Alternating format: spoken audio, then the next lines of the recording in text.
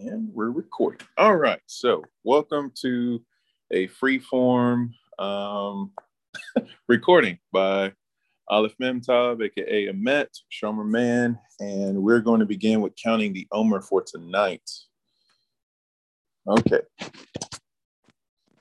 Adonai, Eloheinu melech haolam, asher kiddushanu b'mitzvotav v'tzivanu, al sefirat ha'omer. Hayom Shelosha ve'arba'im yom shehem shisha shavuot ve'yom echad ba'omer chesed sheb malkut. Today is 43 days, which is 6 weeks and 1 day of the Omer, the Sephira of loving kindness within majesty. So welcome to the 43rd day of the Omer. I am now going to take my seat. Okay, so again, just letting everyone know, this is a open discussion. I'm going to get rid of some shadows on my face. Hopefully everyone can hear me okay. I'm gonna try not to be so loud to wake people up. So we'll see how this goes. Here. Get some chargers set up.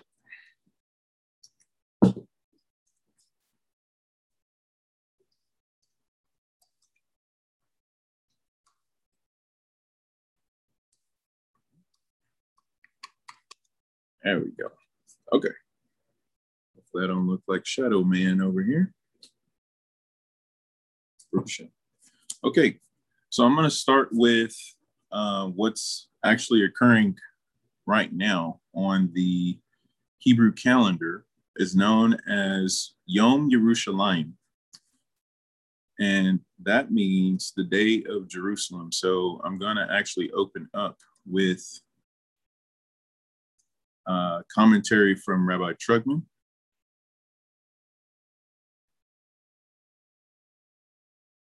Stand by here. Do a little trade.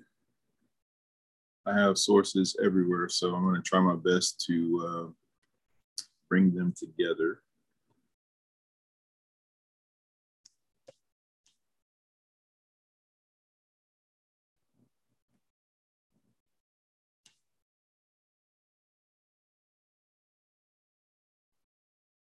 All right, here we go. Okay, so this is from Rabbi Trugman Shlita.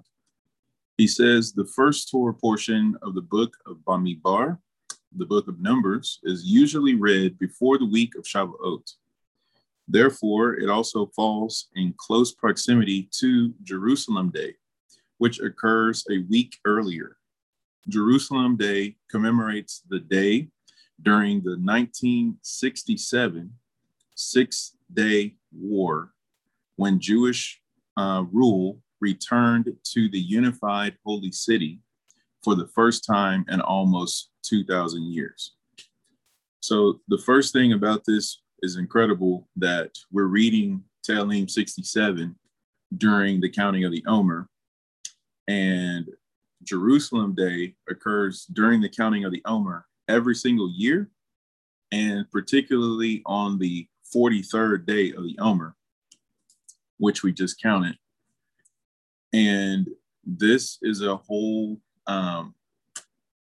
basically, this is a whole appointed time of unifying and bringing everything back under one banner, which was the start of the exile, removing everything from under one banner. Namely, if we go back to the time of Babylon and even Assyria before that, we had the splitting of the kingdoms after King Solomon, where the northern kingdom and the southern kingdom were split. 10 tribes to the north, 2 tribes in the south. And this particular time of Jerusalem Day back in 1967 was the first time in our history where there was the beginning and the sprouting of everything coming back underneath one banner, like one kingdom, like we were during the time of the first 3 kings of Israel. So very momentous occasion. And it all corresponds to this week's Torah portion of Bamidbar, because when we read Bamidbar, we learn about the banners. And that's actually connected back to Parsha and more, which I'm going to go to the Midrash Rabbah to read. It's Midrash Rabbah 32. And if you remember a passage about the son of the Israelite woman who went out and blasphemed, pick up in 32:4. It says, Rabbi Chia taught, the Israelite woman's son went out from the passage of Yehusim, which is a term that refers to pedigree and lineage. And it says, where he came to pitch his tent in the camp of the tribe of Dan. They said to him, what are you doing pitching your tent in the camp of Dan? He said to them, I am of the daughters of the tribe of Dan, which is interesting. He's talking about his mom. So we know that Judaism tracks your Jewishness through your mother. And we just, currently on the Gregorian calendar, it is Mother's Day. So to all the mothers out there, may you always know that you should be honored, not just on one day of the year, but if you don't receive any honor any time of the year, then there's a Baruch Hashem day for you to be honored. So that's amazing. But because normally in Judaism, the mother is esteemed a lot and particularly honored during the Erev Shabbat Seder, where we do the Eshet Chayil. So it's a beautiful thing, just kind of like when we think about Thanksgiving and things like that. Well, that's for Jews every Friday night. So, you know, these beautiful things that bring us together. I mean, there's these opportunities of appointed times. And so, again, Jerusalem Day, bringing things together, Baruch Hashem. So particularly here, this one who goes out to blaspheme Hashem, he's claiming to be Jewish because his mother is Jewish. But what we're going to learn is that his father wasn't Jewish. And in Judaism, the way you know what tribe you belong to is through your father. So when we're looking at understanding our Jewishness, we have to have a Jewish mother and a Jewish father. So let's keep reading. It says, they said to him, it is written, the children of Israel shall encamp, each man by his banner, according to the insignias of their father's household. And this comes from Parsha Bamidbar, from Numbers chapter 2, verse 2, which implies not their mother's household. Check out the footnote.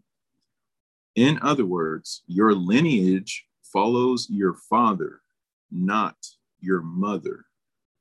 Your father was an Egyptian. As such, you have no claim to a portion in the camp of Dan.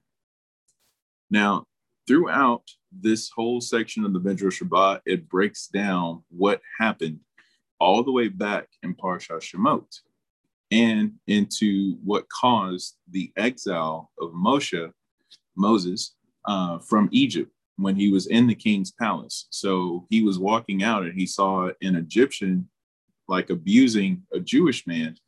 And that Egyptian was actually having extramarital relations with that Jewish man's wife. And the progeny from that forbidden relation was actually this child that we're talking about that was trying to be in the tribe of Dan. So all of this to say, when it comes to understanding your place and where you belong, there is a clear pattern and a clear protocol already in place for that. So why did I want to talk about this person who blasphemed? Because here's something beautiful that the rabbis bring down. If I go into Midrash Rabbah 32:4, so I was reading 32:3, I apologize. Now I'm in 32:4. It says this: what was the status of this son? The Midrash explains the rabbis and Rabbi Levi discussed this issue. The rabbi said, even though there were no mamzerim, i.e. illegitimate children, which is, by the way, one of the things that the Mashiach is called illegitimate. So there's that. But anyway, it says there were no mamzerim in Israel at that time. This son was a mamzer. Rabbi Levi said he was a clear mamzer. So here's how they break this down. So at the time when the blasphemer was born, i.e. back in Egypt, it says before the giving of the Torah, when the laws of forbidden unions were given, there could not have been any actual mamzerim. That's from the Yafeh Toar, which, by the way, is the woman taken captive that we read about in Parsha Ki Tete. So if you go out to war, you see a beautiful woman, that's called a Yafeh Toar, by the way. So anyway, interesting that they're talking about this with her. So they're saying, as far as the prescriptions of Torah, there was no opportunity for forbidden relations to actually occur because there was no announcing of that mitzvah. This is one of the things that we also learn in Judaism, that a lot of times, not a lot of times, back when we had the Sanhedrin, if you were brought forth for accusations of violations of Torah, you come before the judges and they ask you, were you warned about this? And if you were not warned, then you're given a warning and then you go free. And then if you violate again, then there's further consequences. So Bezrat Hashem, none of that happens, right? Because after you're warned and you understand the gravity of the consequences of your actions, then obviously you shouldn't repeat those. Think about the woman who was caught in adultery and everybody wanted to stone her. Yeshua says, he who is without sin, let them cast the first stone. Now, obviously, if you go through such a shaming and embarrassing experience like that in front of the creator of the universe, because Yeshua was the tool in the hand of Hashem that was used to create the universe, but that's for another time. You would think, okay, I don't ever want this to happen to me again. And not only that, what did Yeshua tell her? Go and sin no more. Because, if you do this again, this is going to be a problem. But that's all aside from the fact that the Sota ritual was discontinued and there was no actual real Sanhedrin during Yeshua's time because they exiled themselves in 27 CE. What is traditionally the time that Yeshua is known to have been engaged in his public ministry? That is considered to be around 30 CE. So before Yeshua even was publicly ministering, if you will, the Sanhedrin was like, we're out. So we can't convict anybody of capital crimes. Where do you convict people of capital crimes? Oh, you have to be the 70+1 court, and you have to be in the chamber of hewn stone.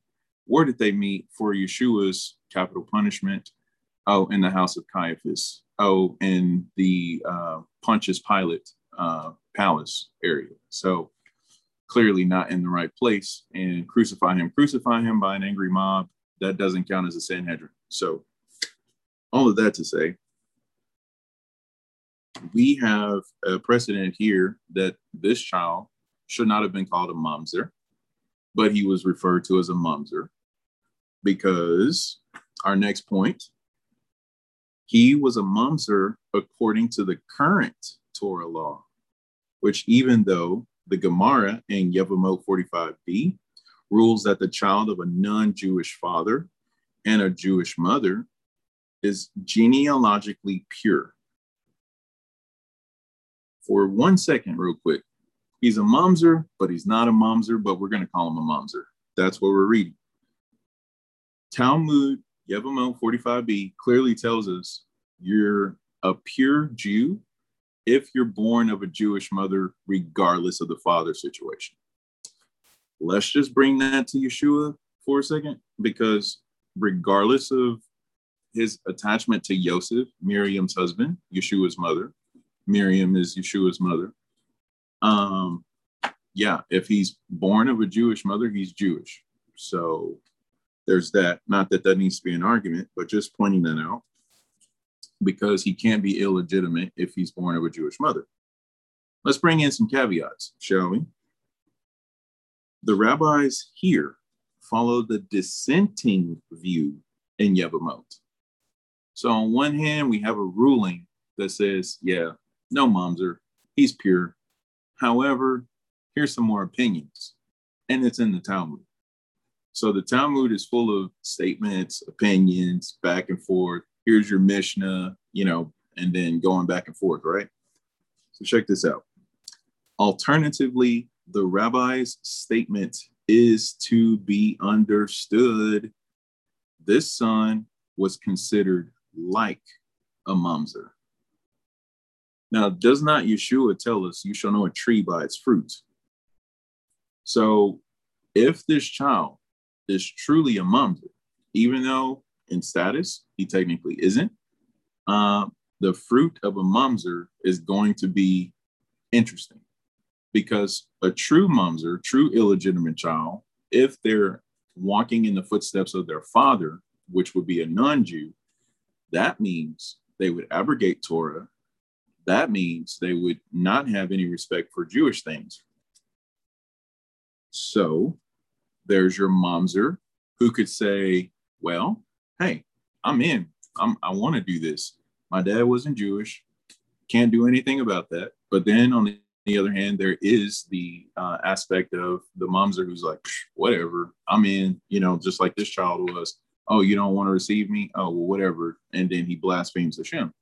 So that's my point about the tree and its fruit, because he walked in the footsteps of his father, who was very against the chastity of the Jewish people. And we know from Parshat Kedoshim, matters of holiness are connected to how you are or how you are not modest with your sexuality. So this is why Parshat Kedoshim is full of the commandments about forbidden relations, because one who guards their modesty and their aspects of that sexuality, that's considered holiness. So Yosef has a hand raised. Yeah, just commenting on what you're talking about the mamzer and everything. So just even I was studying this with the Ramban Nachmanides. I don't know if you read what he said in the commentaries, but he also quotes what you quoted about Yevamos 45b. But he also says that the mother and the father, even though the father is not Jewish, the sages say that he's not Jewish in a national sense, like Jewish not regarding the inheritance of the tribe, but he's actually in a religious sense a Jew. And so the Ramban says he's actually a Jew. And this is what is amazing, because most of the rabbis say that before the Matan Torah, the giving of the Torah, that there was only Noahides. But the Ramban Nachmanides actually says, no, he is actually a Jew. And he gives an example, because Esau was straight away, but Esau is still considered a Jew, that he's welcomed back to the fold. And in a sense, the son of the mother, if he wants to follow the ways of Judaism, he accepts the same kind of acceptance that they did at Matan Torah with the circumcision and the mikvah, of just deciding to go in the ways of his mother, but he has that option to either go in the ways of his father. So just how you've been bringing all this up, I thought it was fascinating learning the Ramban actually in Parsha Amor. So yeah, just kind of commenting on what you're actually talking about. Yeah, very interesting stuff, bro. Well, that was a grenade launcher from way over there and blowing up everything. So Toda Rabah, that's beautiful. So continuing on that strain of thought, it says here, he was viewed by the people negatively as a mamzer because his mother was the only Israelite woman to act immorally during Israel's sojourn in Mitzrayim. in Egypt. She was the only one. Because, where did I read this? This is also in the Midrash Rabbah. I want everyone to hold on to that statement that Yosef just mentioned about following in the ways of the mother. So in 32:5 of the same Midrash Rabbah, it says, it was taught in the name of Rabbi Nassan, a garden locked up and a gateway locked up. These two phrases refer to two forms of cohabitation, natural and unnatural. Footnote says the Israelite women in Egypt were chaste with regard to both. So in other words, this mamzer is claiming his Jewishness based off of a mother who was abrogating her Jewishness and the way that she handled her cohabitation methods, if you will. So in other words, she was not chaste like the rest of the women were in Mitzrayim. That's important because when it comes to guarding our sexuality, which is a thing today, if you really look at the world around us, it's just kind of like sexuality, smexuality, whatever. Do what you want, be who you are. It's okay. Let it out. We find that when it comes to the Jewish nation, that this is where, you know, we really like, as stark as circumcision is, that is how the Jewish nation is.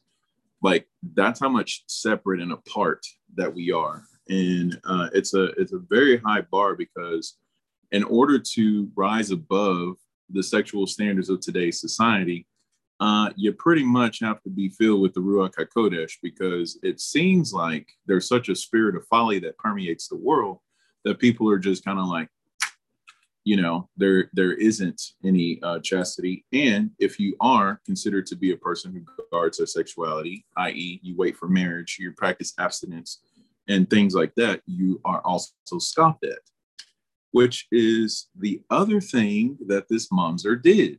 He scoffed at things of Torah,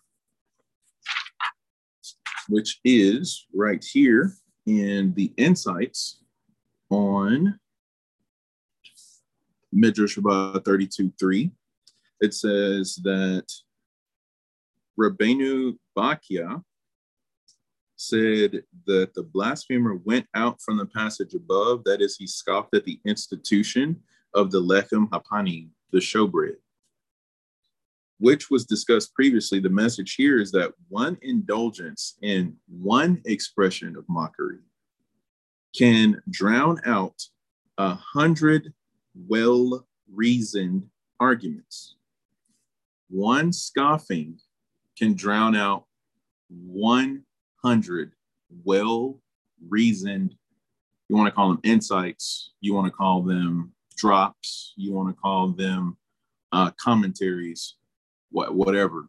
One scoffing can wipe all that out. So no matter how many sources you bring, if there's one scoff, that's all it takes to topple the whole deck of cards, if you will.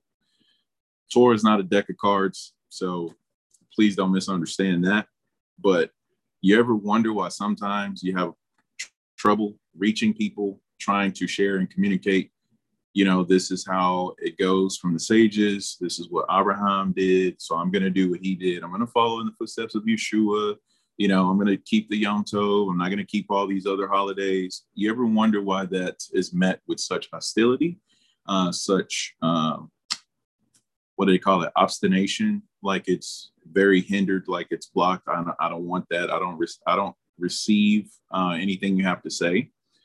And matter of fact, we'll go one above that. We'll outright reject what you have to say, and we'll make commentary that solidifies our standpoint of being against everything that the Torah says. Well, such is the way of scoffing. So it goes on to say, in this way, scoffing at a single Torah law, principle, or lesson can topple one from the heights of inspiration to the depths of heresy. Why is that important? Because this same person who was trying to be in the tribes also stood at Mount Sinai when Hashem was speaking. You remember when Hashem said, Ano ki Hashem Elohechem, who took you out of the land of Mitzrayim, which was the first commandment, by the way? Yeah, he was there. So while all of Israel was dying, their souls flying up to the throne of glory, and Hashem going, nope, go back into your body, he was a part of that. He had that much inspiration with Hashem, and he decided, you know what? That same Hashem who was my life and my resurrection, because, you know, Yeshua says I'm the life and the resurrection. But anyway, he said, you know what? I blaspheme Hashem. Hashem should pierce himself. Hashem should curse himself and all of that. So ultimately, that stemmed from this scenario. We're talking about a misplaced child that's going off of the ways of his mother, who misplaced herself. So back to what Rabbi Trugman was bringing down with the connection here. He says the flags or the banners that are mentioned in the Parsha Bamidbar, every man by his banner with the insignia of their father's house, they shall camp. This alludes to Jerusalem Day, Yom Yerushalayim, in several beautiful ways. So why did I go all the way back to that? Because it alludes to what we're talking about tonight. It is the beginning of Jerusalem Day as we speak. The days start at night on the calendar. So I want to read something from the Baal HaTurim on this blasphemy thing. Here's what he says. This is commentary on 24:11 of Leviticus, page 1265, if you have the Baal HaTurim. He blasphemed means that this word appears twice in the Tanakh, each time with a different meaning. Here, words used, and he blasphemed the name. The second one, he pierced a hole in its lid, from 2 Kings 12:10. This is in accordance with what is stated in Tractate Sanhedrin. Perhaps, as in verse 16 below, means he pierced the name. This teaches that he did two evils. What are the two evils? It says, Maharam, Mi, Rothenberg, and Baal HaTurim infer from the Masoretic note that the blasphemer of our passage not only blessed, which, by the way, is a Talmudic term meaning cursed. I know that's kind of weird, but that's what it means. So he not only cursed the divine name with the divine name, he also wrote the name on a parchment and pierced it with a sword. That's from the Itur Bikurim. So in other words, we talk about Mashiach, right, being pierced. We talk about the tablets being pierced. That's why the letters are engraved on the tablets, the sapphire tablets that were broken and shattered, and the letters floated back up the Shemayim. Isn't it interesting that Yeshua HaMashiach was accused of blasphemy? And this child, who was considered a mamzer, was accused of blasphemy and suffered a death penalty. And it's all connected around this whole patrilineage of the Jewish people. So in other words, when they told Yeshua that he was a blasphemer, they're connecting it back to this parsha in the instance of, do you really know who your father is? Because Yeshua said, you'll see the Son sitting at the right hand of the Father in power. And they're like, okay, he's claiming son of God. Nope, time out. He's done. He's not a son of God. Can't do that. That's blasphemy. What more do we need? And they took him away, right? So this is interesting because Yeshua is the name of Hashem. How do we know that? Because what does the Zohar tell us? It says that the Torah is one name of Hashem and actually full of the names of Hashem. So that Torah was made flesh and dwelt among us, which means that which is the container of the name of Hashem took on the form and the likeness of a person. So you got like a triple, double, zoom going on, which I don't even know what that means. But the point is, Yeshua was pierced like the epitome of blaspheming the name of Hashem. And we have in the Talmud, Gittin 56b, where the Romans break into the temple, namely a general named Titus, who comes in, Baruch Hashem. Yeah, you can feel free to jump back in if you're available. Titus goes into the holy place and he pierces what is known as the parokit, which is known as the body of the Mashiach. So that's another aspect of blasphemy. When Yeshua Mashiach was crucified, that is an act of blasphemy. And it's interesting that it's all connected around this child of a wayward mother and one who wants to encamp among the tribes of Israel, but he does so in a way of being an outright violation of the Torah, not accepting his place and things like that. So anyway, want to read that and just share about what blasphemy is. It's literally piercing a hole in the name of Hashem. Okay, so here's one of the ways this is connected to Yom Yerushalayim. It says, according to Hasidic teachings, the flags in the desert represent the individual's deepest longing for meaning and purpose in life.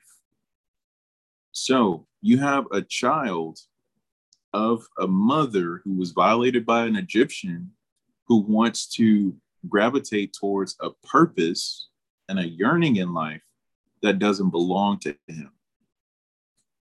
That's pretty intense. But it goes on to say, this is the deepest longing for meaning and purpose in life, his or her heartfelt desire. The phrase, his flag, which is diglo in Hebrew, has the numerical value of 43. What day of the Omer is it right now? 43. This day of the Omer is connected to the banners and the flags that we're reading about in this week's Torah portion, which means, what are we longing for? And what is our purpose? Not only that, where is our place? And as we're discovering this, we are looking at this right now in the parshas, in the parshiot. So we go back to more where we have the blasphemer. Here's the thing. Never once did he ask, okay, since I can't be in the tribe of Dan, where else can I go? And the Talmudim of Mashiach say the same thing. Where else can we go? Only you have the words of life. It's really beautiful to think about the 12 Talmudim of Mashiach Yeshua that never once do you hear them talking about, well, I think I want to be in this tribe. I want to be in that tribe. Because with all the dispersion that's been going on, and now bringing this to a current context, we don't really know tribes today. Even Rabbi Abraham Greenbaum, Shlita, brings this down in his commentary for the Parashah. People think, well, I'm from the tribe of Judah or I'm from the tribe of Benjamin. And they literally say that's the Ashkenazim and the Sephardi. So if you belong to one of those Nusachs is what they call them, traditions, the way in which they pronounce words and different customs like who eats beans and rice on Pesach or not. That's Ashkenazi Sephardi, which are connected to Yehuda and Benjamin. So Judah and Benjamin. But anyway, all that to say, if you find yourself in a predicament like this child of this Jewish woman who was violated by an Egyptian, wouldn't it be more, you would think logical, right? But bitterness does things to us where logic goes out the window. You would think, okay, Moshe, so I don't belong in the tribe of Dan. Where do I go? Because why is that important? Just a couple of weeks ago, we celebrated Pesach Sheni, which was a group of people who could not bring the original Pesach during the month of Nisan because they were in a state of impurity. Since that was the case, they went to Moshe respectfully and said, what can we do? Can you go talk to Hashem for us? The mamzer didn't take a lesson from that, right? You know, so even as we may wonder, what tribe am I from?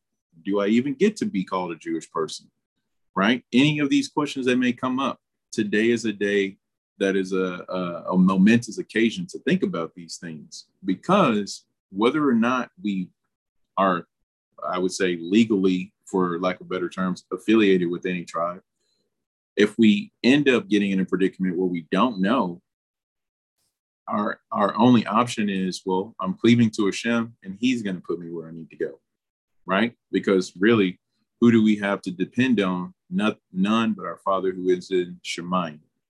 Even Tractate Sota tells us about this, that in the time before the coming of Mashiach, things are going to be crazy and chaotic, but our only hope is in our Father Hashem. So back to Rabbi Trugman, here's the other part I wanted to bring down. I'm just going to bring down the whole thing. Okay, Song of Songs 2:4 talks about, he brought me to the house of wine, and his banner over me is love. So again, Deglo, his banner, that is the Gematria 43, which connects to the 43rd day of the Omer, which is Yom Yerushalayim. Let me go ahead and take it to a commentary that I haven't gotten to yet, but it's in the queue. Yerushalayim is the mother of every Jew. This is crazy because not only is that Isaiah 54, but that's also in Galatians chapter 4. Because Shaul Hashliach says, Paul the Apostle, he says, Jerusalem is the mother of us all. So anyway, if you're wondering if you have a Jewish mother, do you belong to Jerusalem, right? So anyway, Hashem says, here's my banner over you, and it is Ahava, it's love. So we know the banner is the purpose and the yearning. Well, what is the love? The love is the doing of the mitzvot. So what's interesting is Hashem says your purpose and your belonging to me is your doing and observance of the mitzvot. Not to mention, the way that we do the mitzvot, by the way, is through love. This is the purpose of Yeshua Mashiach. He stirs us to love, and that love overflows into obedience. So here's the thing. What is that house that he brings us into? The house of wine has the same gematria as rings, i.e., the signet ring that Pharaoh uses to give to Yosef when he appoints Yosef as the ruler over the whole entire world. The signet ring has the same gematria as house of wine. Here's the thing. The sages read the book of Song of Songs as a divinely inspired allegory symbolizing the love between God, who is the lover, and the Jewish people, who is the beloved, i.e., God is the husband, Israel is the wife, the Jewish people is the wife. Says, however, the house of wine in this verse has been interpreted in several different ways. The sages interpreted it as either an allegory for the Holy Temple or the Torah. So here's the thing. We're talking about Yom Yerushalayim. Our prayer, hopefully, as we pray with Sfirat HaOmer every night, Hashem, can you rebuild the temple? Please bring us in from this exile. Hashem says, I'm going to bring you into the house of wine. Just read it in Shir HaShirim, Song of Songs. Once we're in the house of wine, he's going to put a banner over us, and that banner is love. So, what am I getting at? The house of wine, the signet ring, is the Torah. It is the temple. We don't have the temple currently, but the Torah is always available. Getting underneath the Torah is getting underneath the banner of Hashem, regardless of who your natural lineage of parents are, which means you would actually be brought into a place among Israel. Because in the wilderness, there was a big group of people that came out of Mitzrayim with the Jewish people, and they weren't tribe affiliated, but yet when we get to Parshat Bamidbar, everyone is given their place. So going on, he says here, furthermore, since the Hebrew word for wine has the numerical value of 70, the verse has also been read to allude to the 70 archetypal nations that were welcomed in the first two temples. Okay. Thus, this verse in Song of Songs can also be read as a prayer that God would usher in the era when his love will encircle us and flutter above us like a beautiful banner, and all the peoples of the earth will recognize and praise him. Thinking about a mother who hovers over her chicklings or her nurslings, right? Yeshua says, Yerushalayim, Yerushalayim, how I long to gather you in, as a mother wants to gather in her nurslings. So the whole connotation of the 43rd day of the Omer is about being gathered in, being brought in. And regardless of what your lineage may be and things like that, Hashem still desires everyone. So where I want to take it to now is this passage in Isaiah. This is what it says, Isaiah 54:1. Sing out, O barren one, who has not given birth. Break into glad song and be jubilant, you who have not been in birth travail. The children of the desolate, which is Jerusalem, will outnumber the children of the inhabited one, says Hashem. Here's the footnote or the commentary. Isaiah poetically described the glad song that will be sung when Hashem brings the Jewish people back to Zion in the final redemption from exile. Isaiah now continues that joyful account. He addresses Jerusalem, Slika, as if it were a barren woman who suddenly becomes the mother of countless children. So too, the holy city and the holy land have been bereft of their children for so long that it seemed as if they had never given birth. The joy of the redemption will be indescribable. In this chapter, we see Hashem's everlasting love for his people in their exile, whether they are righteous or sinful. Again, I can't stress enough that this mamzer was like, he thought himself righteous, but he walked in the ways of sin.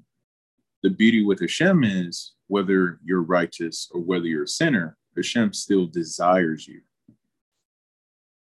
So here's the commentary on verse 1 of chapter 54 of Isaiah. Although Jerusalem had been desolate for so long, like a widow bereft of her husband, the day will come when its residents will outnumber those of the world's other cities, i.e., those of Edom, aka Christianity, Rome, which how many people in the world are Christian today? Right? Christianity seems to make up a huge chunk of the world. The Western hemisphere of the world seems to have a wide influence. Jerusalem seems to have like this much influence. Well, in the final redemption, that's going to be overturned. Because number one, a lot of people who don't see themselves as Jews will actually be revealed that, oh, by the way, you're Jewish. Later in Isaiah, not only we find that out, some people are going to find out that they're a Cohen Gadol, which is like going from, I don't know anything about Torah to you better know everything about Torah, because the Cohen Gadol is his status and role and everything. But anyway, so Jerusalem is our mother. So I want to go over to this Handbook of Jewish Thought, Volume 1, page 268, back up to 267, where it starts. It says, "It is a commandment from the biblical tradition to abide by all community customs, as it is written, 'Hear, my son, your father's instruction. Do not forsake your mother's Torah,' Proverbs 1:8. It is taught that the father in this verse refers to God, while the mother refers to the nation of Israel." Next point says, "Our mother's Torah is the Torah created by the Jewish people themselves, namely their religious customs, i.e. all the rabbinic stuff. It is taught, therefore, a custom of Israel is Torah. Moreover, just like the Torah itself, a custom is binding for all generations." Footnote: the word mother is Ima. It is said to denote one's nation. So when we talk about who is our mother, what nation do we belong to? And then it says the word for one's nation is called Ummah, taking the word Ima and using a homiletic. Then it goes on to say, some say that the taking of the final kaf of the word your mother to be 500, the numerical value of Imka, which is your mother, in this verse is the same as that of Israel. So the gematria, the numerical value of the word Ima, is 42, which you think about everything that's connoted with 42, right? But if you change the last letter of Ima to a final kaf, you get Imka, which is your mother. The gematria of your mother is the same gematria as Yisrael. So Israel being the mother, Jerusalem being the mother, the Torah being our mother. Okay. Let's take it to master plan.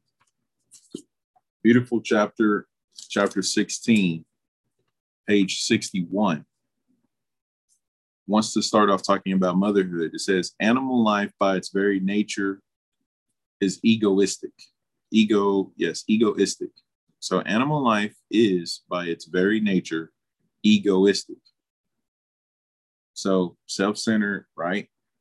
But in nature, you see the mother of each species. Now, obviously, seahorses aren't included because when the mother seahorse gets pregnant, she gives the babies to the husband. That's a different story. Anyway, motherhood is one point at which altruism intrudes into the self-contained world of nature. A mother gives up part of herself for the existence of another being and devotes care and concern for its well-being. So in other words, with the Torah, with Israel, with Jerusalem, with the temple being our mother, what was offered up on our behalf for the sake of our well-being? Our mother. You know, because the Torah that was made flesh was offered up for us. The temple was destroyed in our place. Just to name a few things. So this all is centered around motherhood. What mitzvot exist in the Torah that teach us about the sanctity of motherhood? Well, Leviticus 22:28, you shall not slaughter an ox or a sheep and its young on the same day. Deuteronomy 22:6-7. I'm going to paraphrase it. You happen across a bird's nest, the mother bird is sitting on the eggs. You should not take the mother bird with the eggs. Send the mother away. Then you can take the eggs, right? Exodus 23:19, Exodus 25:26, and Deuteronomy 14:21. 3 verses that all say what? You shall not boil a kid in its mother's milk. This is where we get the understanding of separating meat and dairy. These 3 mitzvot teach us about motherhood. So here we go. It says on page 62, you shall not slaughter a mother and a young on the same day. This is one of the coolest things. Yeshua was offered, not us. But him being offered is accredited to us as if we were offered. Just like you don't slaughter the mother with her young. So Yeshua was like, well, I can't be slaughtered and the Jewish people be slaughtered. It's either them or me. Well, I choose me. Hashem says, well, I'm going to not destroy the Jewish people, so I'm going to destroy the temple. You know, so I mean, it's just this beautiful thing. Now, let's go even crazier. Today, many commentaries tell us Isaiah 53 is about who? Israel, not who? Mashiach, right? The commentaries on that for the Isaiah 53 team Israel says that Israel is being offered up on behalf of the world through the fact that Israel has to endure exile. So in other words, Israel becomes the mother of the entire world, like we're reading about here, because we're being offered up, i.e. being placed in exile for the sake of doing what does the Talmud tell us? Making converts. If you see Israel going into exile, it's for the fact of making new babies, making new Jewish children. The root of the word Torah is hara. H, or not H, Hebrew letters. Hey, resh, hey. Or hey, aleph, resh, aleph, hey, which is hara. Hara literally means to be pregnant. So the Torah itself is considered to be pregnant. Crazy part, right? Yeshua is the Torah, the hara, made flesh and put in a woman. So obviously she's going to get pregnant, right? Put the Torah in there, becomes pregnant. So put the Torah in the nations. What do they give birth to? Jews. There's fruit. Get you some. Okay. Trying not to yell because people are sleeping in my premises over here. Anyway, so you have this whole fact that you have the mother has to be separated from the child if you're going to slaughter one of the two. Why is this the case? It says, this is understandable because it is at the moment we are taking this animal into our diet. The Torah wants us to be aware that an animal is not just meat. So first of all, the way this is written, it's like the Torah wants to teach you something, which if you listen to many lectures from rabbis of today and of the past and other commentaries, even in different books, it always uses the Torah as a teacher. Like the Torah says, the Torah is teaching, the Torah is speaking. So yet, those of us who know Yeshua HaMashiach, we go, Yeshua said, Yeshua was teaching, Yeshua was speaking. Well, we're reading this right here on page 62 of Master Plan, which you could literally substitute and says, Yeshua wants us to be aware that an animal is not just meat. The implications of that statement, because many people think, I'm just going to eat a burger, I'm just going to eat some chicken, it doesn't matter where it came from, it doesn't matter how it's slaughtered, Is it kosher? Doesn't matter. Let's just go through the drive-through. Let's just eat it. Well, there's parameters to that. It says it is a living being. We must respect it in those qualities, which in some case, or which is in some sense, a reflection of human qualities. Even if the animal knows nothing of it, it would be heartless of us to slaughter mother and young in one day. So in other words, the Torah is teaching us to have a heart, compassion. You ever wonder why Yeshua cried tears, as he was being offered up, as he was being beaten and whipped and mocked, when he looked and lamented over Jerusalem because he knew about its coming destruction? Then you have the next statement here. It says, even if the animal knows nothing of it, it would be heartless for us to slaughter the mother and its young on one day. When our father Yaakov wanted to express the extreme cruelty of Esau, he said, he will strike me down, mother with children. Isn't it interesting that the said to be progeny, the descendants of Esau, which are the Edomites, the Romans, they don't care about what's slaughtered and how it's slaughtered, and was it the mother and the child, or anything like that.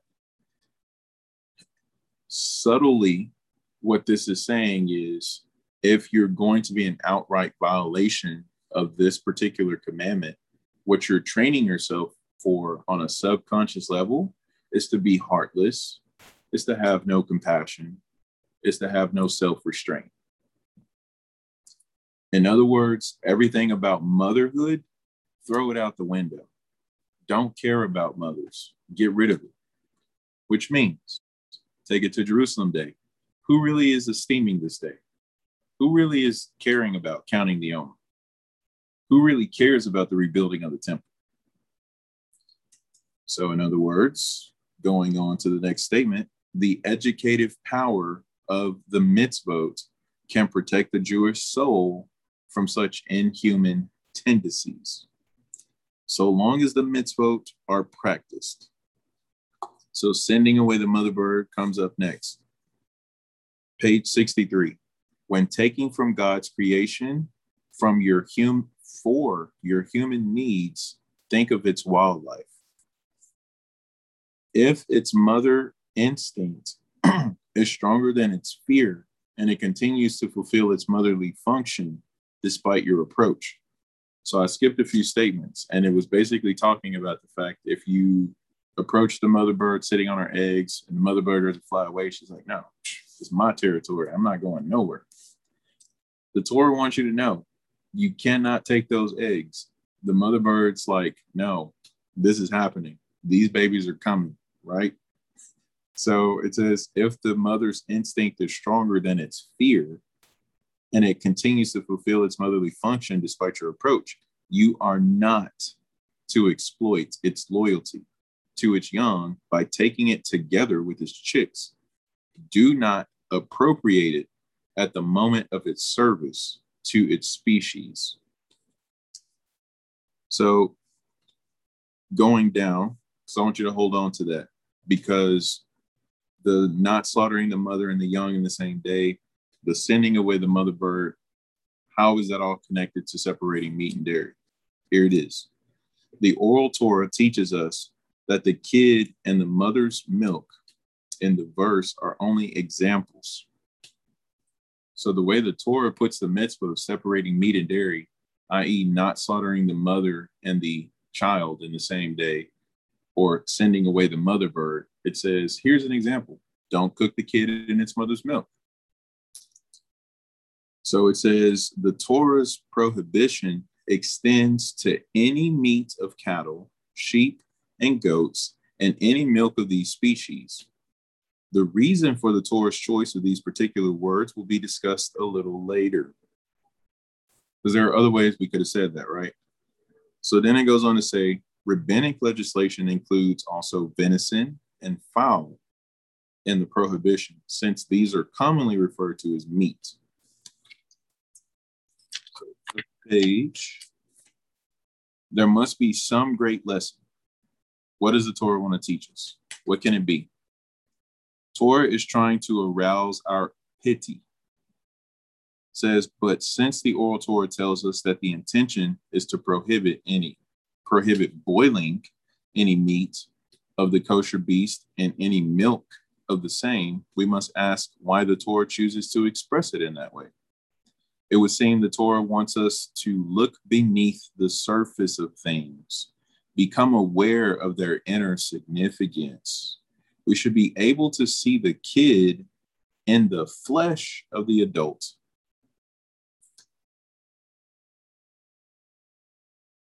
So in other words,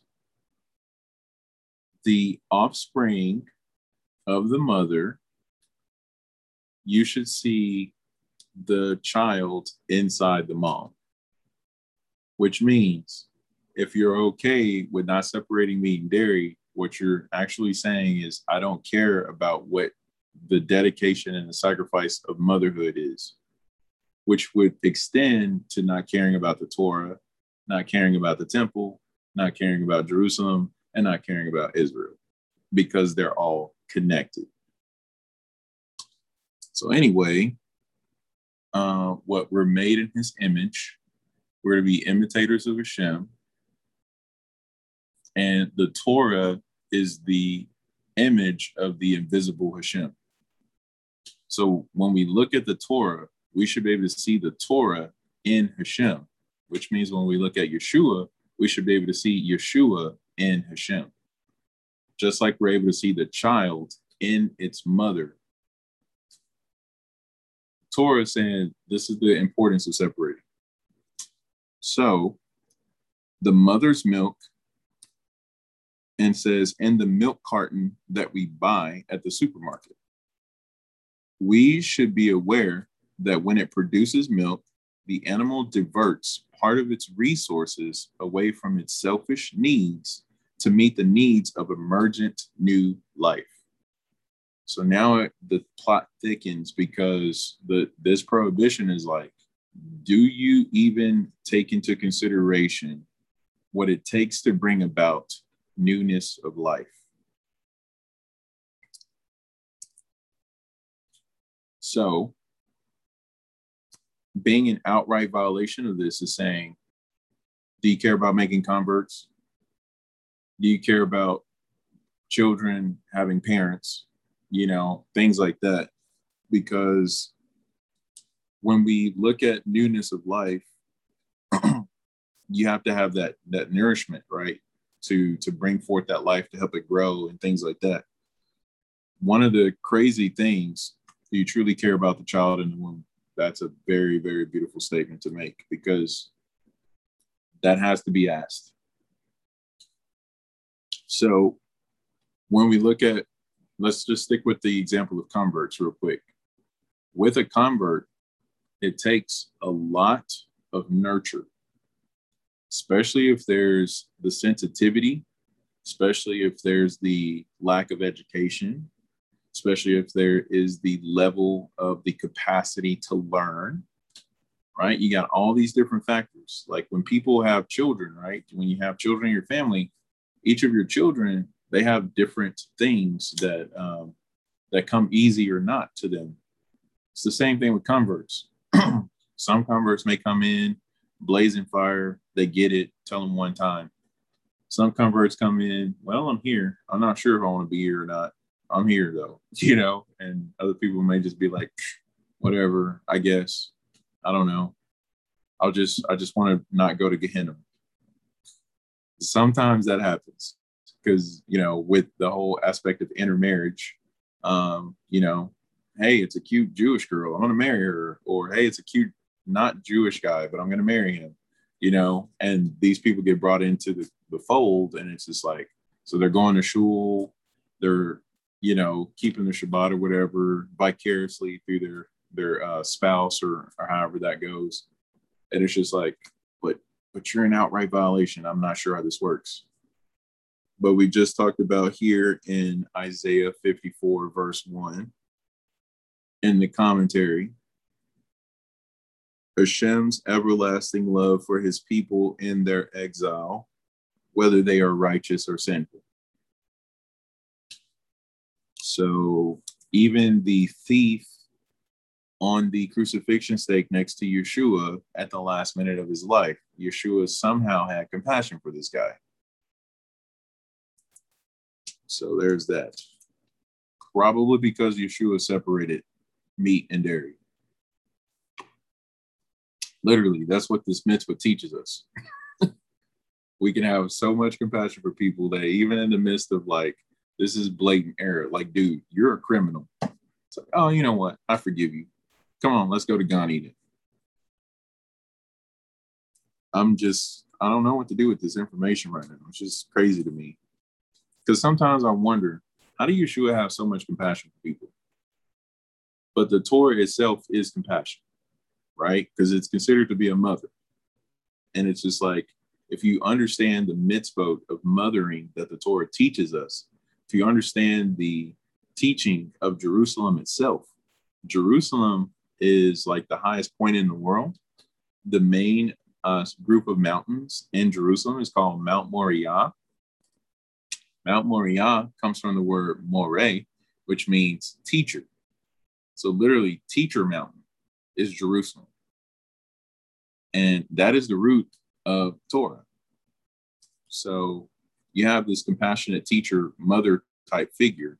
And it's just like, regardless of who they are, there's this like super deep compassion. Because what else does Shaul HaShliach tell us? While we were yet sinners, Mashiach offered himself up for us. So going on, it says, this too is one of the points at which altruism intrudes into the natural universe. It is this point of unselfishness that the Torah wishes us to respect. This is the Torah's passage. The milk that was created by God to nurture the new generation may not be used to boil our own pleasure, the flesh that milk was created to nourish. So Hashem was like, I need this particular substance to be used. Yes, kill the ego. I need this substance to be used to grow and to nurture. But when you mix meat and dairy, you're saying the nurturing substance that was used to grow this other part of my meal, I'm actually going to undo that. So I'm going to unmother this meat that I'm consuming and therefore take what God said should bring life and use it to bring death. Interesting, because I can't put my finger on it, but I think there's teaching in the world that exists today that says that which brings life actually is what brings death. So those who are professing that teaching usually aren't people who separate meat and dairy. So that makes sense, I guess. But when you're eating meat, there's a level of pleasure that's connected to it. This is why the sages tell us, if you really want to celebrate the Shabbat, if you really want to celebrate the Yom Tov, do meat and wine. These things bring such a deep level of pleasure to us. So if you want to throw in milk with your meat, you're basically saying, my pleasure is not just going to be by my bounds. My pleasure is going to extend over into telling Hashem what he needs to or not needs to be doing. Because now you're setting yourself up as what Hashem's creation is meant to do. In other words, the milk that you said was supposed to nourish, I say that's to be used for my own pleasure and desire, however I want it to be used. It's pretty messed up. So it says, in the eyes of the Torah, to do this would be perverse. It would be an unacceptable reversal of function. The function of milk is not to be used in the slaughtering process of the child. It's actually meant to be used in the emerging of the life of the child. That I mean, it probably sounds weird to the ear, but hopefully it makes sense that the whole concept here of not cooking a kid in its mother's milk, sending away the mother bird, not slaughtering the mother and the child in the same day for the korbanot. Hopefully that's making sense, that you're basically undoing Hashem's intent for how he brought forth life into creation, which would extend over to so many different borders that you would undo the purpose of the Torah. You would undo the purpose of the temple. You would undo the purpose of the encampments in the wilderness. And what does that lead to? We just talked about one example, blasphemy. Okay, so that was in Master Plan. Here's a little something I found in the middle of trying to get ready for this video.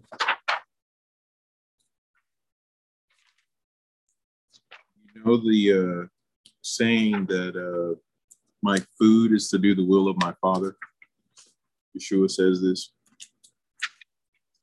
He also told the adversary that man shall not live by bread alone, but off of every word that proceeds out of the mouth of the Father. That's in Parsha Behar. I know. It's crazy. This is Vayikra Rabbah 34:8. I'm just going to read the opening of this section. It says, Rabbi Simon, in the name of Rabbi Elazar, states 4 expositions regarding acts of kindness. The first exposition, who was it who did an act of kindness for those who did not need it? Abraham did such an act with the ministering angels, for it is written, he stood over them beneath the tree and they ate. Genesis 18:8. But did they really eat? Why? They were angels, and angels do not eat. So that's the context. They're talking about acts of kindness in the context of people who don't need it. So in the insights, it says bread of angels and food for the soul. It says, we begin with the question from Abraham's urgent instructions to Sarah, hurry, knead, and make cakes. In the verse cited by our Midrash, it is apparent that they had not prepared any bread in advance. This is a surprising omission considering Abraham, the eager as always to help anyone in need, had been sitting at his front door waiting for guests. In other words, the commentary is saying, if you're waiting for guests, wouldn't you be prepared for when guests show up so that you don't have to like rush around and do things? But Abraham was like, this is fresh. I'm making stuff fresh. I'm not going to leave it sitting under heat lamps and being like, I hope somebody shows up so they can eat this. Like, no, we're going to make it fresh. One of the things I forgot to read, goodness, one of the reasons why the blasphemer blasphemed the name of Hashem was because the showbread in the temple, he said, nobody's going to want that stale bread because it got put out a week ago. So the 12 loaves of bread that are sitting on the showbread table in the holy place, they are baked and made fresh and put in place on Erev Shabbat. They're not consumed until the following Erev Shabbat, which is 8 days later. You would think bread sitting in the holy place on a table, it's probably going to go stale within a few hours. Well, that bread remained as fresh and as warm and hot as when it first got put on that table. So in other words, the showbread table is supernatural. So you would think here with Abraham, he's in a tent, or Sarah has a tent. She's making bread. Sarah's tent and the temple are always equated. things that happened in the tent of Sarah also happened in the tabernacle and the temple, i.e., the pillar of cloud that hovered over it, the freshness of the bread, the candles that stayed lit, like the Western lamp of the menorah that was always lit, the Aish Tamid. Those things happened in the those things happened in the tent of Sarah. So, in other words, there should not have been a concern. Sarah, please make some bread. It's time. We're going to have some guests coming at some point during the day. But I know if you make bread, babe, it's going to be fresh no matter what time they show up. Right? That could have been a thing. But Abraham was like, nah, don't worry about it. When they get here, we're going to need to, real quick, though, make some bread. So, says it. We find out in later times it was a standard practice in Israel for women to bake bread early in the morning in anticipation of the beggars who would be making their rounds. Bava Kama 82a. What does Proverbs say? The Eshet Chayil, right? Which, by the way, the Eshet Chayil, Proverbs 31, starting at verse 10, this is Sarah's eulogy, according to Midrash Tanchuma. So in there, it says, I love this. Proverbs 31, verse 20, she spreads out her palm to the poor and extends her hands to the destitute. And that is for the letter Kaf. So from Aleph to Tav is the Eshet Chayil blessing that the husband recites over his wife. And actually fathers could technically recite it over their daughters in prayer that they would become an Eshet Chayil. That's one of the things I do. I have a few people that I consider spiritual daughters that I pray for. So I recite this this desire that Hashem would make them an Eshet Chayil.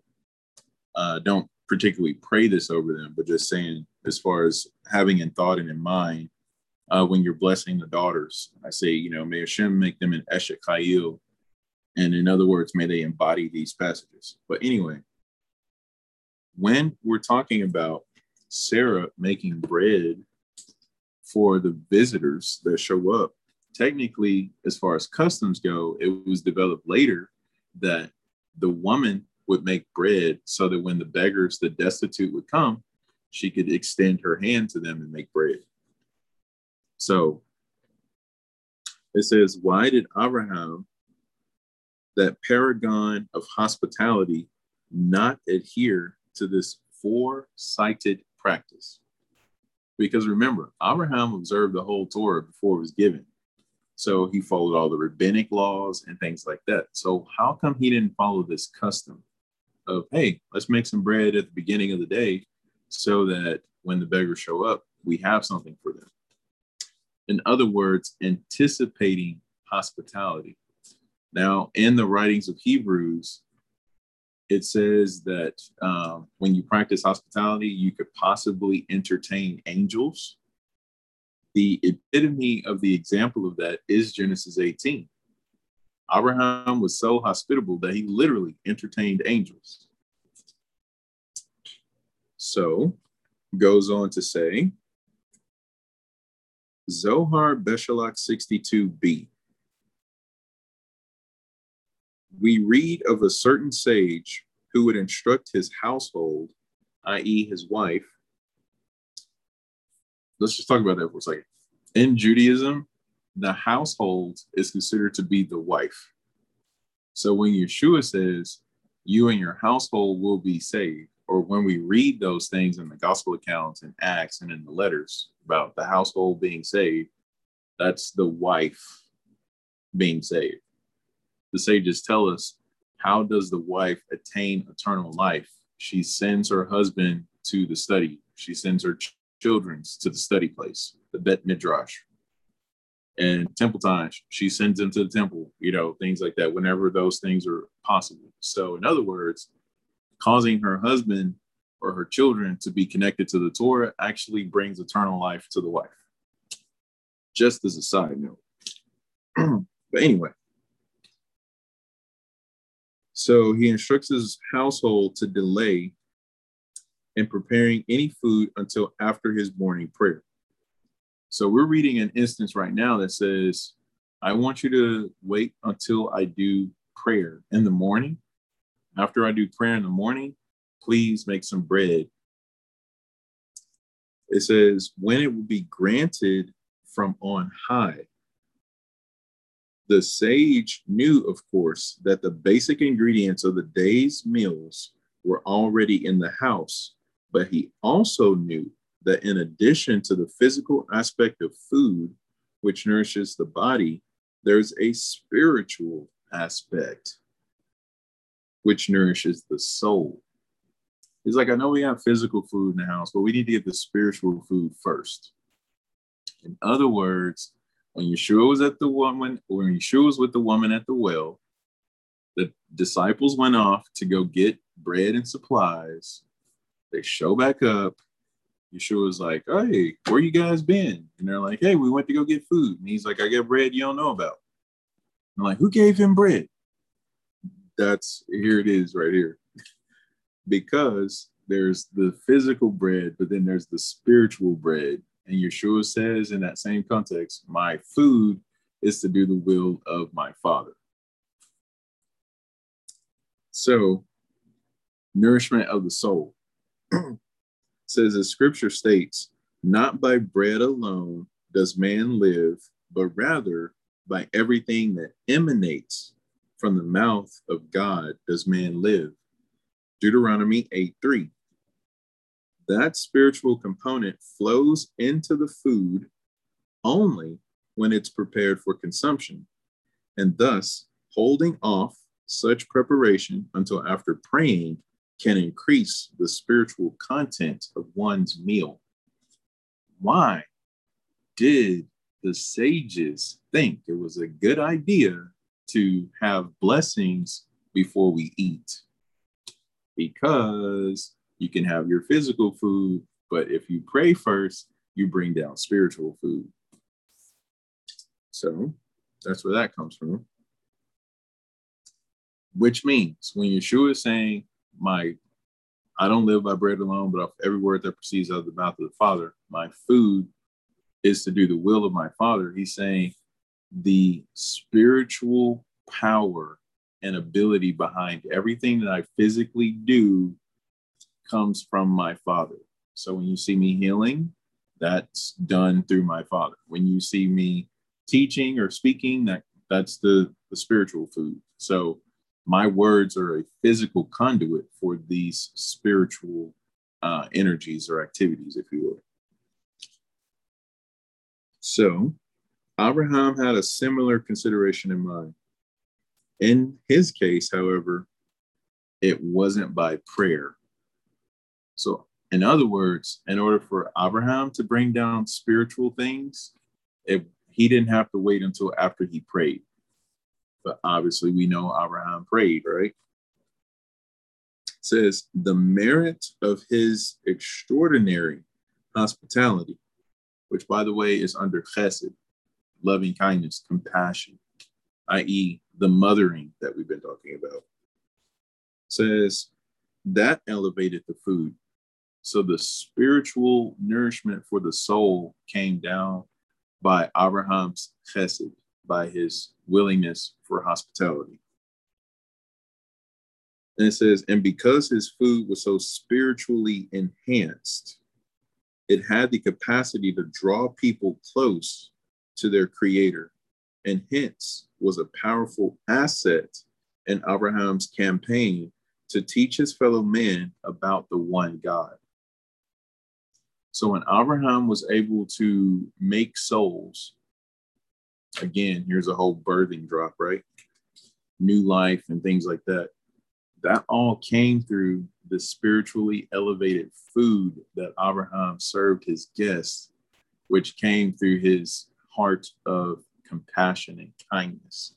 He had that much kindness that he was able to draw that down into the physical food that he offered. So therefore, when his Eshet Chayil would extend her hands to the poor to offer them bread, it will literally be bread from heaven. So the obvious question here, Yeshua is the bread from heaven. What does that even mean? What are the implications of that? Okay. So next column says, Abraham did not begin his preparations early in the morning. Eat of my flesh and drink of my blood. Beautiful. Yep. Nice. So Abraham, Genesis 22, before the sun even came up, homeboy, don't mean any slack on that, because obviously he needs to have respect as Abraham, our father. But he got up and was like, I'm chopping wood, I'm saddling a donkey, I'm getting my 2 servants, by the way, out of bed, because who's awake before sunrise, right? He's like, hey, servants, wake up, let's go. I got to go offer my son. I got to go bless Hashem today, right? So he's doing all this stuff, and he has to make sure he doesn't tell Sarah, hey, by the way, I'm going to go offer Isaac today. Just love you, babe. See you later, kind of thing. He may or may not have a son when I get back, kind of thing. But anyway, he did that like early in the morning, like Akidah, boom, got it, Hashem. I'm going to serve you because I love you that much. Hospitality, which is like his thing. He's like, no, I'm not going to get up early to prepare for that. It says, wishing to maximize the spiritual effect of his meals he served, he waited until becoming actively involved in his charitable work. So, in other words, I'm going to wait until I'm literally engaged, and then at that point, I'm going to make preparations. It says, by inviting the wayfarer into his home. It says, only then would he give the sign to prepare the meal that would nourish his guests both in body and soul. So just reading into this a little bit, when Abraham would see, okay, who do we have here today? What kind of nourishment and spiritual and physical need that this person would have, which is interesting. That Abraham would wait until the person is literally connected with him, and then he'd be like, oh, this person needs da-da-da-da-da. Much like a mother, not to be too graphic or anything, and just as a disclaimer that hopefully this comes out right. A mother, when she's nursing, she has specific milk per child. So much so that if she is nursing multiple children at once, one side would give off a certain nourishment for that particular child, and then the other side would give nourishment for that particular child. Hashem literally has done that. Like he made that a thing with human biology. I got to read this. You think about it, Hashem had to send every one of those people to him. Oh my goodness. Right? Like Yeshua says, I haven't lost any of the ones you've given to me. Because sometimes it's crazy. It's just like, how come these people don't want to believe in Yeshua or be connected with him and attached, right? And it's just like, well, did Hashem send them to him? Like, who wants Hashem? Who wants Mashiach, right? Only the ones Hashem has chosen. Just like Israel. Jewish people were called a what? Chosen people. This is why not even all the Jews left Egypt. Only a fifth. The majority of the Jews died in Egypt during the plague of darkness because they didn't want to leave. Think about that for a second. Literally, you're born of the 12 sons of Yaakov, and you're not going to leave Egypt when Hashem sends the Redeemer? Yikes, But yet, people who weren't born of the 12 tribes, they are like, get me out of here. I don't care where we going. Hashem says go, let's go. Which, by the way, is Parashat Bamidbar. Bamidbar has the same gematria as Abraham. which is the gematria of 248. Why is that important? Because Hashem did this little thing called Lech Lecha to Abraham. He said 2 words, and Abraham was like, sure. Which really the 2 words are 1 word, because Lech, which means to go, and Lecha means go for yourself. So basically Hashem said, hey, Abraham, go. And Abraham was like, yes.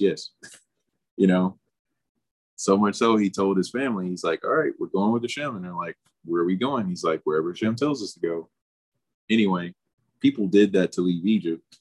And that's how the chosen people got into the wilderness, because they were just willing to go where Hashem told them to go. So what do we learn from this?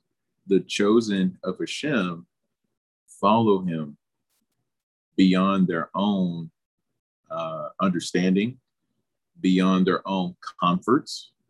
This is why we read Parshat Bamidbar before Shavuot. Literally, commentary says this, because in order for us to receive the Torah, we have to be willing to come into the wilderness. We have to be willing to leave behind our possessions. We have to be willing to leave our place, just like our father Abraham. He left the comforts and the familiarity of everything to go with Hashem. Because if you think about it, what was the wilderness experience for us? It was unlike anything in this world. You mean to tell me Hashem can take millions of people, put them in a box, literally, when the clouds of glory surrounded us, top, bottom, all 4 sides? We're in a giant box. We're literally a moving ark, but we were a cloud. So the cloud that surrounded us in the wilderness turned us into a giant ark. Yeah, so just need to say a lot for myself real quick. So anyway, this happens, right? So if you try to think in your own mind, what does it mean to go on a trip? I need to pack up. I'm going on vacation. It's going to be a week. I need this clothes. I need this food. I need these plans. I'm going to stay at this location. No. First of all, these people left out of Egypt, Jew and non-Jew alike. And some of them had things, some of them didn't. We literally left with the dough that was unfinished baking. We're out in the wilderness in a no man's land. There's plenty of water. If you don't have anything to sleep on, the grass that Hashem caused to grow from the well of Miriam, the rock of our salvation, would grow up into a couch or a bed for people so that they could have something to sleep on. The clouds of glory would carry your things. So whatever you carried away with you from Egypt, the cloud would load it up like a camel. Food twice a day. The manna would come down at the evening and rise up with the dew of the morning. So that way for that whole day, you would have your meal. You have your breakfast and your lunch and your dinner all set right there from the previous night, by the way, because the days start at night. So Hashem was like, okay, after sunset, here comes some manna. So by the time breakfast is ready, there's your manna. Then, not to mention that, what about clothes? What about shoes? Especially with children. We have a 6-month-old and plus a few weeks now, and he's already wearing clothes that are beyond the 6-month mark. So just saying, if you're going to have children, whether they're babies or toddlers or adolescents or whatever, they grow fast. Hashem was like, you know what? Your clothes are going to grow with you. You're not even going to have to go to Walmart. You're not going to have to go to Target. Just clothes you got. They're not going to stink. They're going to grow with you. By the way, you're walking through mountains and sand and all sorts of ridiculous landscape. So your shoes that should wear out in like hours, they're going to last 40 years and they're not going to hurt your feet, right? That's just a few things. How do you tell a person that? Hashem showed up. He said, let's go. I can't tell you everything, but what I can tell you is this, this, and this. It's going to be okay. That's fine. Side note, Rabbi Anava Shlita, he was saying that some people, when we have the second wilderness experience, you'll be like, Hashem wants us to leave again? Okay, wherever we going, is there going to be Wi-Fi? because sometimes people freak out. I don't have any Wi-Fi. What am I going to do? For me, I'm trying to train myself now. I love my tablets. I love my books. But when it's time for the final redemption, I'm just going to go. Like, Hashem will provide what I need, right? So anyway, I expanded that way too much. But just to iterate the point, when you go, as Hashem commands you to go, there's no quantifiable information available to really grab onto. You can't explain it. So the fact that you're willing to just go with Hashem, you're showing your chosenness. You're showing the fact that Hashem chose you because it doesn't make any sense.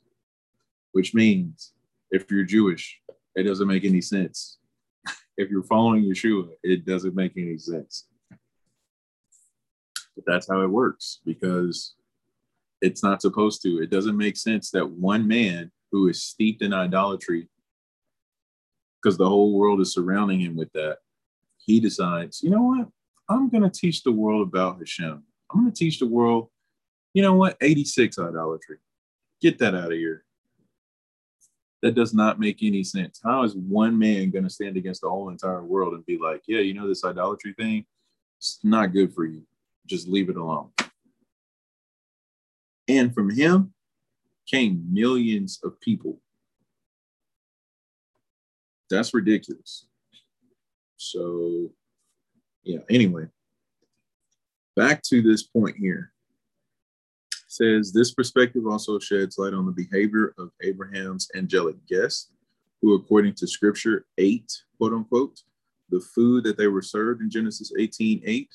There are two opinions. The Midrash brings down whether they really ate food or did they merely pretend. The answer is yes. They actually ate and they also pretended to eat at the same time. Why and how is that possible? Tana Deve Eliyahu Rabbah 13 states, the angels did actually eat what Abraham gave them. The truth, both opinions are correct, because Bereshit Rabbah 48:14 states that they pretended to eat. But Tana Deve Eliyahu Rabbah says that they actually ate. Commentary says the angels, like other creatures, have nutritional needs. Usually these needs are filled by the heavenly manna. Let's just go ahead and cut to the chase. This bread that's like a Freudian slip. This bread that Abraham asked Sarah to make ended up being manna, so that when he offered it to these angels, they could literally eat it, but not eat it at the same time, because manna, though it is physical bread, is actually spiritual bread. And Shlomo, Ish Pelah Shlita, he always talks about this verse that Yeshua says, the forefathers in the wilderness ate bread and died, but the bread I'm offering you will be for eternal life. And I'm like, dude, you can't just go around quoting that verse when we talk about manna.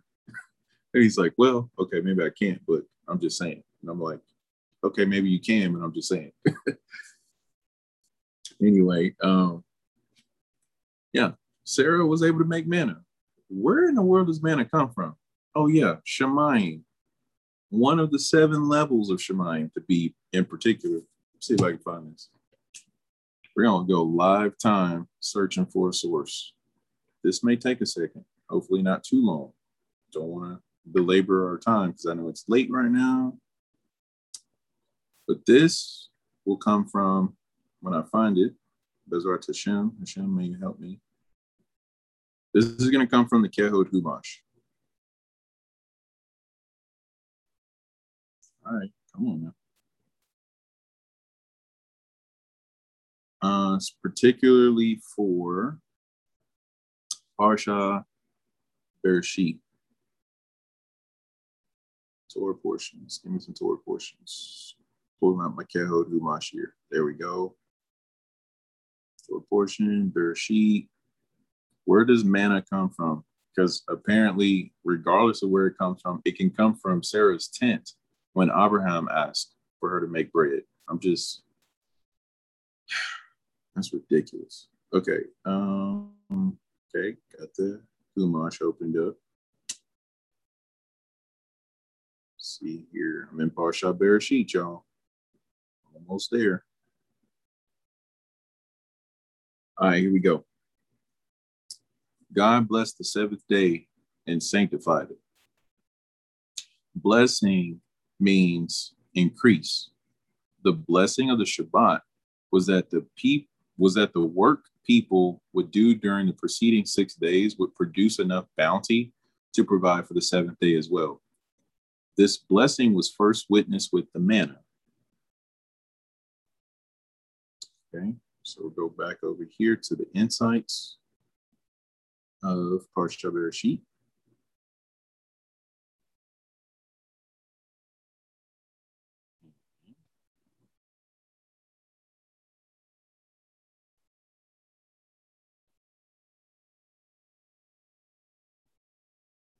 Go back to the overview. I think it's in the overview. It's either in the overview or the insights.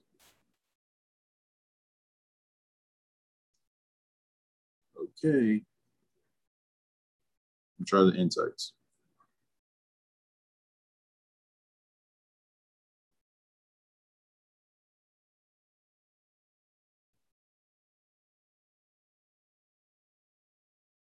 Okay. Yep. Here it is. This is Hasidic Insights, Parsha Bereshit, literally chapter 1, verse 1. Go figure. Talks about the 7 levels of heaven. Here's what the 7 levels of heaven are. I'm going to give you the English name because the Hebrew name is crazy, but it's good. Let's just get to the point. There's a level called curtain, firmament, millstones. Millstones is number 3. Abode, residence, resting place, clouds. Isn't it interesting that the 7th level of heaven on its way down to earth is the level of the clouds, which is what we see in the sky. Anyway, so go all the way up the chain here to the level called millstones. That's where manna comes from. Manna comes from the 3rd level coming down from Shemayim. That's where manna comes from. Okay. So manna comes from the tent of Sarah, but it also comes from one of the levels of the 7 heavens. That's the food of angels. So when the angel showed up to the tent of Abraham and he went and asked Sarah to make bread, which turned into manna, they were actually able to really eat it physically and spiritually. The reason that was available is because usually the needs are filled by the heavenly manna described by King David as the bread of angels in Psalms 78:25, because the holiness within it is their source of sustenance. Yoma 75b. So the bread of heaven has holiness as its ingredients. So therefore, when Yeshua says, eat of my flesh, he's saying, I need you to eat the holiness of the Torah, because that is your nourishment, physically and spiritually. And it says, in Abraham's home, however, the angels found another form of manna, the kindness laden, spiritually charged food that Abraham and Sarah would prepare for their guest. That food, though basically physical in nature, had the same capacity to nourish the ethereal. And in that sense, the angels actually ate. We talk about trying to understand Yeshua sometimes, like where does the Torah and Yeshua meet? And who really is Yeshua? How do we really explain and describe him? Well, if you can explain manna to someone, now you can explain Yeshua. Just going out on a limb. Can we really explain manna, though? This is why Yeshua says, who do you say I am? But anyway, I want to reread this. The manna has different forms. There's a manna that comes from the levels of heaven that the angels eat, and it's like, this is the Kadosh, Kadosh, Kadosh, Adonai Zebaoth. It's like holy bread. It's angel food. But there's also another form that comes from Chesed, particularly from Abraham and Sarah, which means there's a bread that comes from the Torah, the Jewish people, the temple, from Jerusalem. And that bread is Chesed. And it says it is a spiritually charged food, basically physical in nature, but it has the same capacity to nourish the ethereal.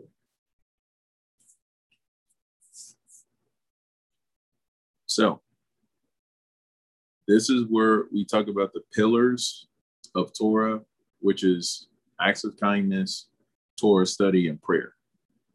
Those are like these three prongs, like, you know how you plug in electrical devices, you have the two things, and then you have the ground and plug in the three-prong thing, like electrical stuff. Literally, that's what those things are. So you create these spiritual charges through your prayers, through your Torah study, and through your acts of kindness. And they basically can substitute for each other. That doesn't mean just go off and never pray again because you do so much acts of kindness. Because as you see, Abraham is the paragon of kindness, acts of kindness, right? But how much was he in prayer and how much was he in Torah study? They're all intermingled. So I just wanted to bring that down about how you turn physical bread into spiritual bread. Idris Shabbat. Okay, let's bring this home here. A couple more insights. Thank y'all for tuning in to this being so late at night. Let's go here. Okay, this is from the Likutei Torah of Shavuot and Parsha Bamidbar. It says this: the spiritual quality of Ratzon Ha'elyon, which means the will that comes from above. So Elyon is about the one who is above the Most High. So the will of the Most High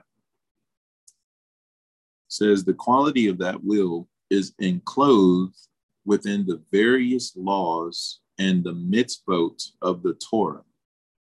So in other words, the will of Hashem is clothed in the laws and in the mitzvot of the Torah.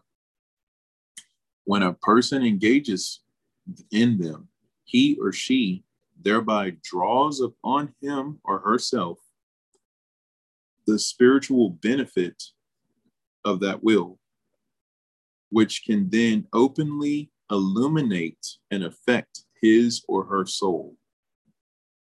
This is why the verse dealing with connecting the head with the skull, which is the lower will and the higher will, because, you know, in Parsha Bamidbar, when it says to take a census of the people, it literally says lift up the head. And it actually uses a form of Golgotha in the Hebrew text. Why was Yeshua offered on a place called Golgotha? So there's that. But anyway, it's taking an accounting of the people. It says, so you take the lower will and you raise it up to the higher will, specifically that this instruction was issued in the tent of meeting. The tent of meeting, or the Ohel Moed, which, by the way, has the gematria of 156, which is the same gematria as Zion, aka Jerusalem, also has the same gematria as Yosef, like the Mashiach ben Yosef. So there's that. So it says that place is symbolized by the Torah, because a tent surrounds and contains what is within it, much as the Torah acts as a container for spirituality. So they just said to us in Likutei Torah for Parsha Bamidbar that when you engage in the Torah, you draw upon yourself the spiritual benefit of the will of the Most High. And then that will illuminate and affect your soul. So in other words, when you take the container of the holiness of Hashem into you, you actually unleash and unlock its light over yourself. It impacts you. So this is interesting because Yeshua says, abide in me and I will abide in you. So the Torah is a tent, but we are also called a tent. Shaul HaShliach, he teaches us this through the writings to the Corinthians, that we have this tent that's perishable. We're going to take off the perishable and we're going to put on the immortal. So this body is likened to a tent. And it says in the Torah that when a man dies in his tent, Parsha Hukat, it's coming up in a little bit in Bamidbar. That is the reference to Torah study, that you're bringing death to your physicality, which is going to imbue your physicality with life. And that is the aspect of Torah, that it's going to bring in new life after you have a death to yourself. It was just mentioned earlier in our chat here. It says, kill your ego. That was commented in the chat. That's what the Torah teaches us. We were talking about mothering earlier. Even mothering says, I have this aspect of laying down my life for the sake of those who I love. Torah teaches us that. And here we are talking about this right now. It says the Torah acts as a container for spirituality. Furthermore, the tent of meeting was called that because God said in Exodus 29:43, I will meet with the Jews there. This is like the epitome of Yeshua saying, I and my Father are one. If you've seen me, you've seen the Father. Connected to Colossians 1:14, the image of the invisible God. It says the Hebrew word for I will meet is they know dati. This is similar to the word for I will be known, which is they know dati. So they know ati is I will meet, and they know dati is I will be known. So the I will be known and the I will meet are connected. So knowledge of Hashem and the presence of Hashem are found in the same place. Each word uses the identical letters. They actually signify the same idea, which is attachment to Hashem. And it says the difference is that they know dati, I will be known, indicates the attachment to God, which results from the intellectual, as in her husband is known at the gates. That's another verse from the Eshekayah. They know ati, on the other hand, means the kind of meeting or union between the Jews and God's very self that only comes as a result of the will of the Most High. And it goes into saying that in order for you to reach that level of the will of the Most High, you have to be helped. We talked about this before. The help of Hashem is called divine assistance. The Hebrew word Yeshua literally means divine assistance. So Going down a little bit, it says, when we're engaged in Torah, the objective should not be to simply gain Torah knowledge. It should be attachment to God himself, who is contained within the Torah. So God can be contained within the Torah. The Torah says, become a Torah scroll. The Torah teaches us to become a Torah scroll, which means the Torah teaches us to contain Hashem within our very beings.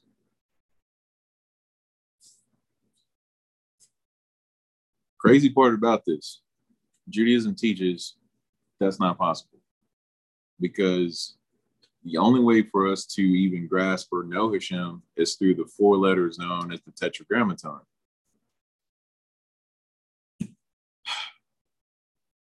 Let's read it. Comment just came in. Nothing else can contain God, yet he allows the Torah to contain him. This is crazy.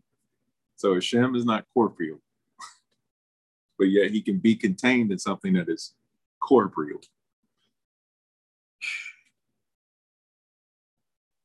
Moshe Rabbeinu, Moses, was saying, Hashem, even the heavens and the earth can't contain you.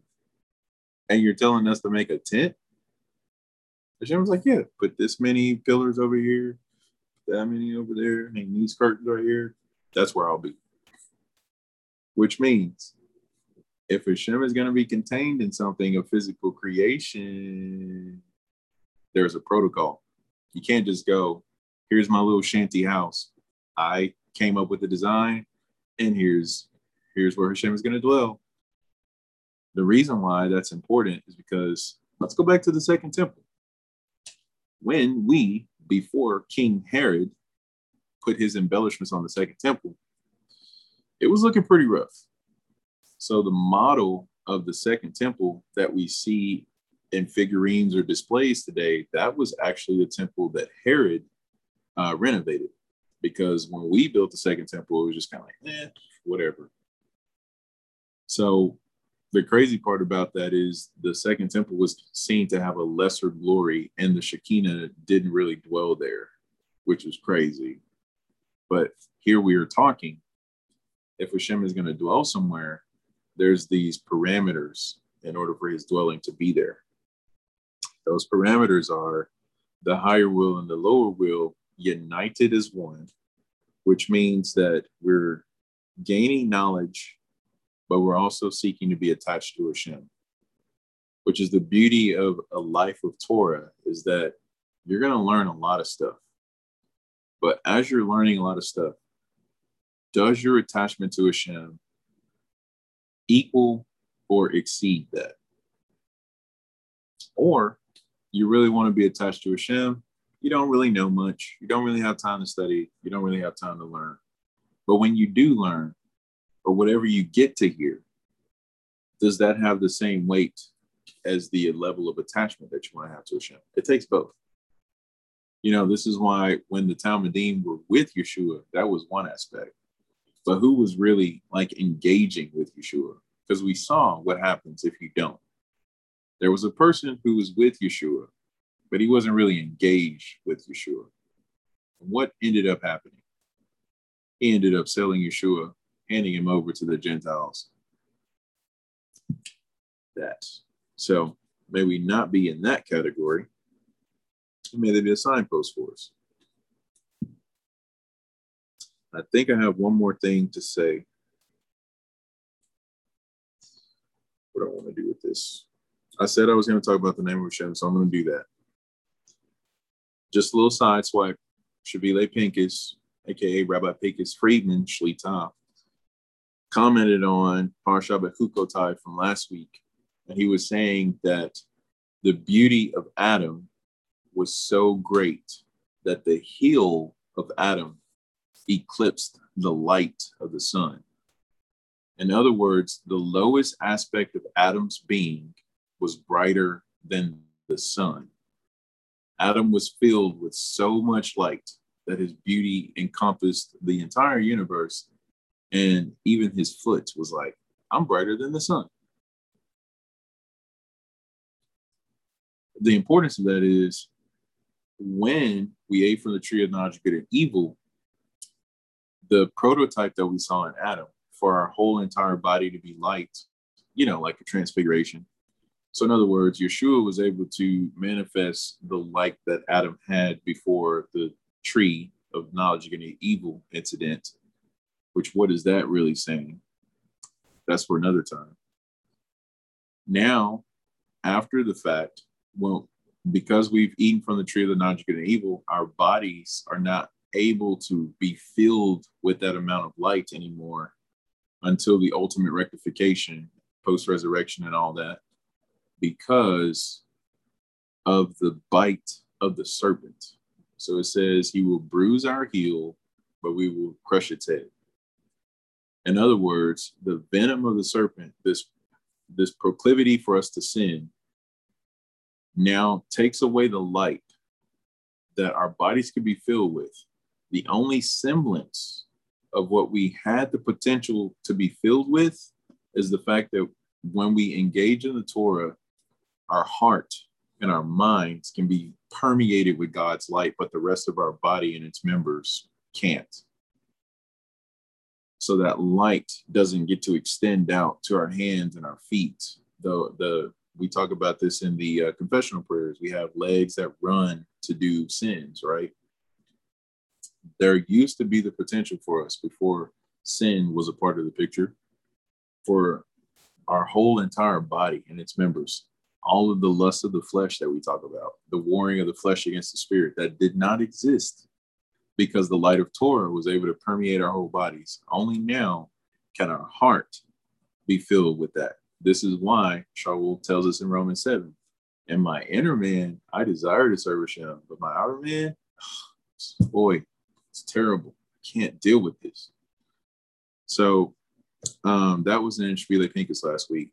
And so this whole thing about Bechukotai, toiling and striving in Torah, right now we can mitigate some of the effect of not having light in the members of our body through our toiling in the Torah, our prayers, acts of kindness, being attached to Hashem, confessing, making teshuvah, all those kinds of things. We begin to fill our bodies with light, but we don't ever really reach it until, obviously, the resurrection. So that was a really neat insight, because it talked about the fact of the more you toil in Torah, the more your body does fill with light, but it doesn't stay there, and you kind of got to refill it like daily and moment by moment kind of things. But Yaakov Avinu, Jacob, the patriarch, was actually able to do that. He was actually able to fill his body with light. And that was the connotation of him switching his hands to bless Ephraim and Manasseh. Anyway, there's a lot more that could be said about that. But the takeaway that I wanted to bring that little bit of an insight up for is, as we've been talking about the mother aspect, the day of Jerusalem that we're in now, the 43rd day of the Omer, the banner over us is love, laying our lives down, being people of compassion, that these things actually undo the sin of the tree of the knowledge of good and evil within us. And it's a constant fight that we're going to have to be engaged in. And so may we never give up hope. Shaul says, don't grow weary in doing good. I guess that was my point. Okay. We'll reap a harvest soon, and may it be with the final redemption. The name of Hashem, Parsha Behar, where are we at? Behar. There it is. Okay. This is kind of hefty, but I think we can do it. Just go to Parsha Behar.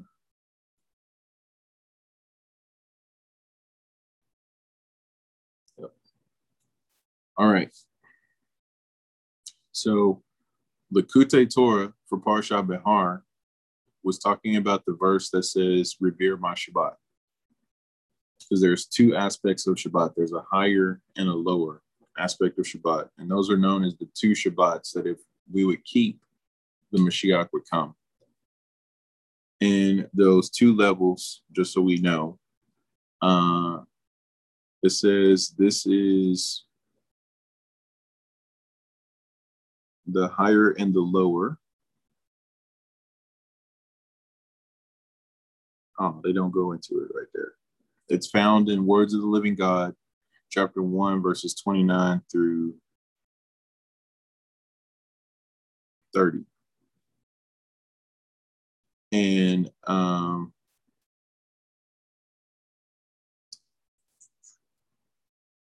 basically, I'm going to read from over here. This is the print version of it.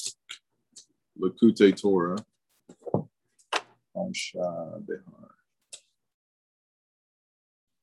So just want to get to the point here. We have the doing. Okay, so one level of Shabbat is called the doing. So that's the first level. The second level is called the nullification. So there is the first part of the verse that says, and he rested from all that he had made. And then the next level says, he rested from all that he created. And it says, Hashem is saying that even this level becomes elevated on Shabbat. The worlds go through two elevations and nullifications on Shabbat, which are the two aspects of the Shabbat. So in other words, what we do for Hashem and then the heart posture in which we do things for Hashem. Those are called the two levels of Shabbat. Because in our doing and our serving Hashem, obviously we want to do things in obedience, but we also want to approach it from a state of nullifying ourselves, killing our ego, like what we've been talking about before. Okay, so with that all being said, it goes into talking about Hashem's name. And it says, before the world was created, there was only Hashem, blessed is he, and his great name. So the only thing that existed before creation was Hashem and his name. And then it says, these metaphors, God's light, God's name, they all lead to the same end and have the same purpose, to understand the concept of God, or to understand the concept of godly life force that animates the realms. So God's light, God's name is what animates life in all of creation. That's God's name does that. God's name is God's light. And it is, God's name is God's light. And that is the life force of creation. That's not Hashem. That's his name. This is what Likutei Torah is bringing down.